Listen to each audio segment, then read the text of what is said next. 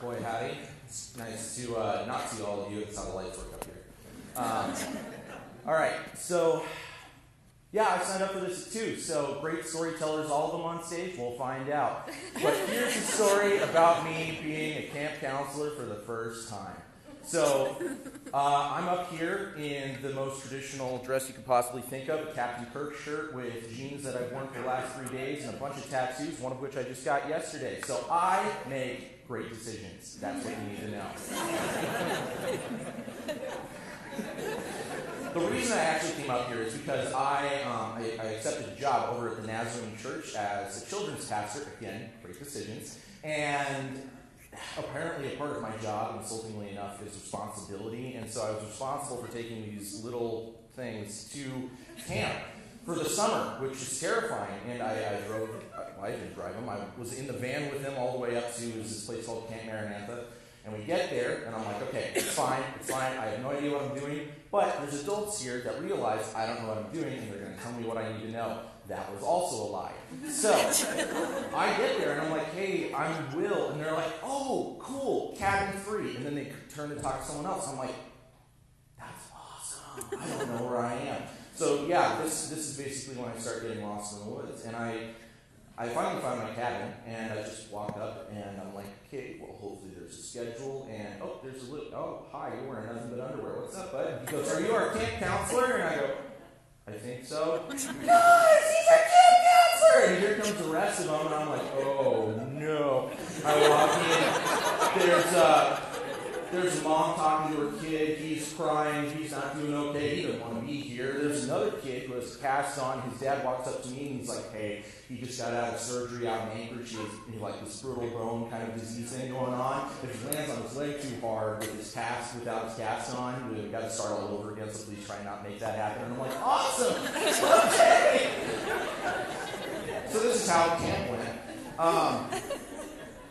Story number 1, the kid that was crying, he started getting homesick. Wow, didn't see that coming.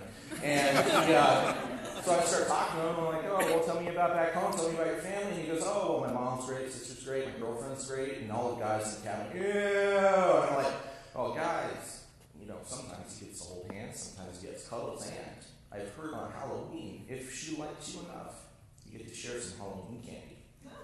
Well, I have a girlfriend. I have 2 girlfriends. Well, I have 3, but one of them I'm not talking. Everyone in that cabin was a pimp. I was like, awesome. Next day, we got onto the lake. I'm the only youngish person there, so of course I'm the one that has to take them out into the boats. And I'm on this little stupid paddle boat thing. I hate them so much because who wants to be in a reclined position trying to pedal a bike? That's the dumbest thing.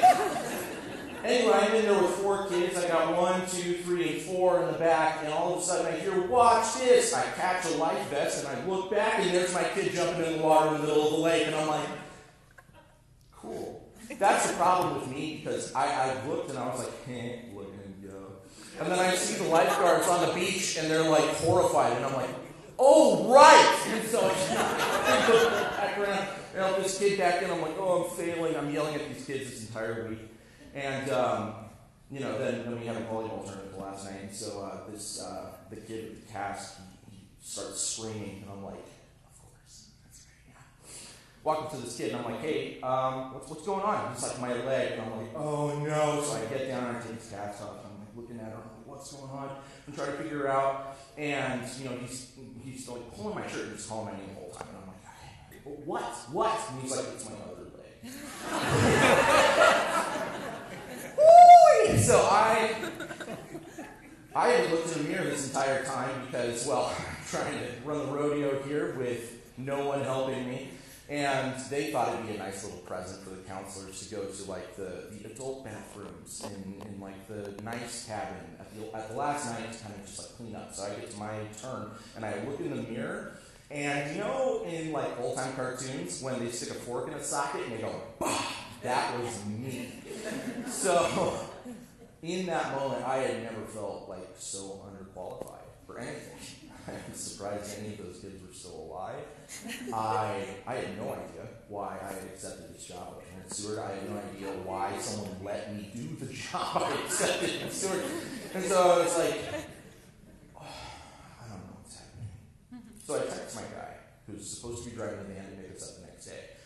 And the text didn't go through because I didn't know what time we were supposed to leave. And apparently Wi-Fi or cellular connection in Alaska sucks. So, yeah, that didn't happen.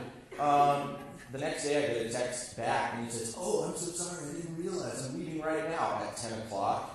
And he was supposed to leave at 7. So I got to sit there until camp ended. And the whole time, I hid. There's this little playground and I hid up to the top. I went to the snack shack first. I got a thing of cotton candy and I found like a Mountain Dew, Diet Mountain Dew. Oh, and so I picked it up and I went to the top. And I sat there like a fetal position. And these kids, this is the heartwarming part of the story. These kids, they found me. Apparently, they were all part of the same group, and when their van came to leave on time, because they knew what they were doing, they came and found me, like as this massive group of just smiling, happy faces. They loved that I had been there with them. And it was in that moment that I realized this, and this is what I want you to hear. Not the part that I'm stupid, I have no fashion sense, I don't know what I'm doing, but please hear this. Kids don't care how much you know until they know how much you